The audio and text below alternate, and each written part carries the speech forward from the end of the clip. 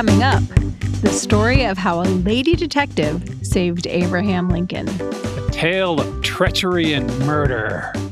Plus, our distraction of the week. I'm Mel. I'm Dave. This is the Library of Lost Time. What I'm about to tell you is all true. Okay. In February 1861, President-elect Abraham Lincoln was on his way to Washington, D.C. for his inauguration. He was taking the train from Springfield, Illinois, and there was a transfer in Baltimore. In Baltimore, a secret cabal that opposed his anti-slavery stance planned to assassinate him. That was called the Baltimore Plot. But the railway company hired the Pinkerton Detective Agency to provide security, and they caught wind of the plan. Lincoln's advisors changed his itinerary, and the evil plot was foiled. So, happy ending. Yeah, good on you, Pinkerton guys. But the story gets even better, because you said Pinkerton guys. One of the Pinkerton detectives was a widow named Kate Warren. In 1856, she joined Chicago's Pinkerton Detective Agency, and her colleagues respected her for her ability to wear convincing disguises and charm information out of people. To help get the scoop on the plot to assassinate Lincoln, she pretended to be a Southern belle from Alabama and ingratiated herself with the wives and sisters of the plotters. Her intel is what helped crack the case. All of this, again, is true. That's amazing. Right? Yeah. I'll put some links in show notes so everyone can delve into that real story. Okay. So now on to a book. There's a new novel called Never Sleep by Fred Van Lente that tells a fictional account of these events. Kate is still the heart of the story, but in the world created by the author, she's taken a new trainee under her wing, a young woman named Hattie. Poor Hattie. She applied to the agency to be a secretary. But soon she's caught up in the mission to save the president. Publishers Weekly said the book's well-developed characters match the fast-paced plot. I'd also like to mention that the book opens with a historical map of Baltimore, which for me is a big selling point. Sure. And the title, Never Sleep, refers to the Pinkerton motto, "We never sleep." If this sounds interesting to you, I also want to mention that another novel, another fictionalization of Kate Warren's life came out a few years ago. That one's called Girl in Disguise by Greer McAllister. And that one has a much more romantic slant. So if you want to go all in, there are two books you could read about Kate Warren. This one is Never Sleep by Fred Van Lente, and it's out now. Adding itself to my TBR this week is The Wager, a talk of shipwreck, mutiny, and murder by David Gran. This nonfiction book starts when a boat full of men lands on the coast of Brazil in 1742. They are barely alive. Oh. Yep. They are in a patched-together raft of wood and cloth, and they have a story to tell. I would assume they do. Yep. They are survivors of His Majesty's ship, The Wager. The Wager was a British vessel on a secret mission during a war with Spain. I like how you can say a war because there were so many. There were so many. Not the. No. They wrecked on an island in Patagonia. And then they were marooned there for months on a deserted island, but eventually they put together a flimsy raft and sailed for over 100 days, traveling over 3,000 miles of storm-tossed seas. 3 months on a cobbled-together raft sounds terrible. Yes, it all sounds really bad. So they land, and in Brazil, they are celebrated, right? Until about 6 months later, when an even more decrepit boat lands on the coast of Chile. That boat only has 3 men, and they have a different story. They say that first boat, those guys were mutineers. Murderous, treacherous mutineers. From there, we get the story of the island these guys were on, what really happened to the Wager, and what kind of Lord of the Flies existence these guys were eking out. Jeez. Yeah. The author David Gran also wrote The Lost City of Z and Killers of the Flower Moon. He's great with the nonfiction adventure stories. I look forward to reading this. It's The Wager, a talk of shipwreck, mutiny, and murder by David Gran. And now our distraction of the week. If you've seen more poetry on social media than usual lately, it's because April is National Poetry Month. Nice. And we're sneaking this in just in time before the end of the month. You can take advantage of the poetry month right before they shut it down and kick you out. I mean, it's always a good time to read poetry. Yeah. I loved poetry when I was a little kid. But as I got older, poetry seemed like it was supposed to be deep and meaningful, and it felt heavy, and it wasn't fun. So I got out of the habit of reading it. And then a few years ago, I got a bee in my bonnet that I wanted to read more poetry. And I started following a few online resources.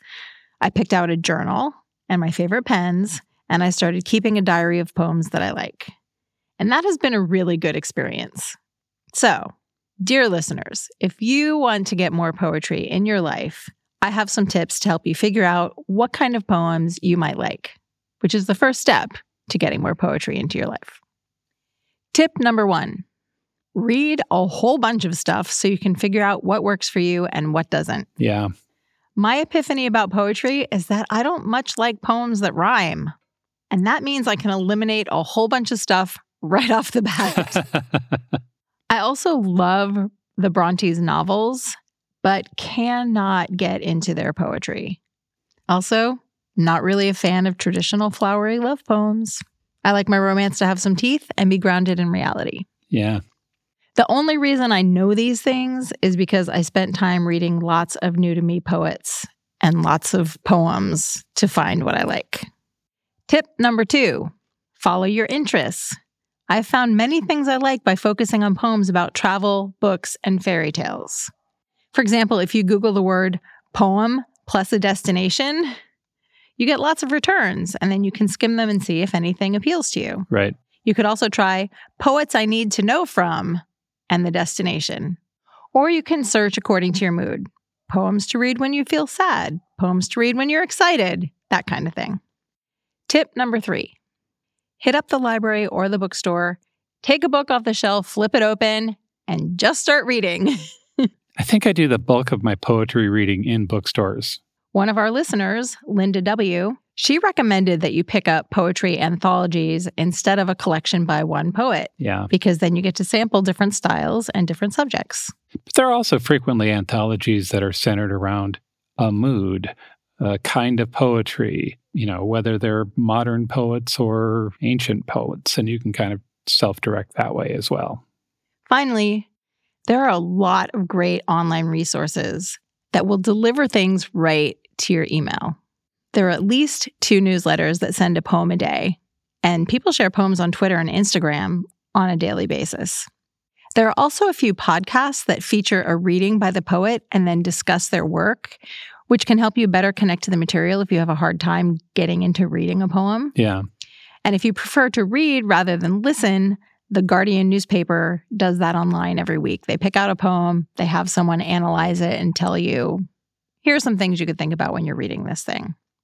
So we thought to inspire everyone to read more poetry, Dave and I would each pick out a short poem that we like and share it with you. Yeah.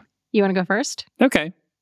This is Don't Hesitate by Mary Oliver. Mary Oliver was an American poet. She was born in a suburb of Cleveland, Ohio, and she died recently in a small town in Florida in 2019 when she was 83. She wrote a lot about the world of nature and the things she found there. This is Don't Hesitate. If you suddenly and unexpectedly feel joy, don't hesitate. Give in to it. There are plenty of lives and whole towns destroyed or about to be. We are not wise and not very often kind, and much can never be redeemed. Still, life has some possibility left. Perhaps this is its way of fighting back, that sometimes something happens better than all the riches or power in the world. It could be anything, but very likely you notice it in the instant when love begins. Anyway, that's often the case. Anyway, whatever it is, don't be afraid of its plenty. Joy is not meant to be a crumb. Joy is not meant to be a crumb is a fantastic ending. So good. Yeah. The poem I'm sharing today is called Girls of the Wild by Nikita Gill. I've talked about her on a previous episode of the Library of Lost Time. She's a British Indian poet. She has a very large following on social media. Most of her poems seem to be either written for young girls or written to her younger self to kind of give her the kind of advice she wishes someone had given her when she was young. They address body image and friendship and love and self-worth, those kind of subjects. This is called Girls of the Wild. They won't tell you fairy tales of how girls can be dangerous and still win. They will only tell you stories where girls are sweet and kind and reject all sin. I guess to them, it's a terrifying thought. A Red Riding Hood who knew exactly what she was doing when she invited the wild in. That's so good. It's really good. Also, it's the exception that proves the rule because a couple of those lines rhyme, and I love it. Visit strongsenseofplace.com/library for more about the books we discussed and a whole boatload of links to poetry resources. Thanks for joining us in the Library of Lost Time. Remember to visit your local library and your independent bookstore to lose some time yourself. Stay curious. We'll talk to you soon.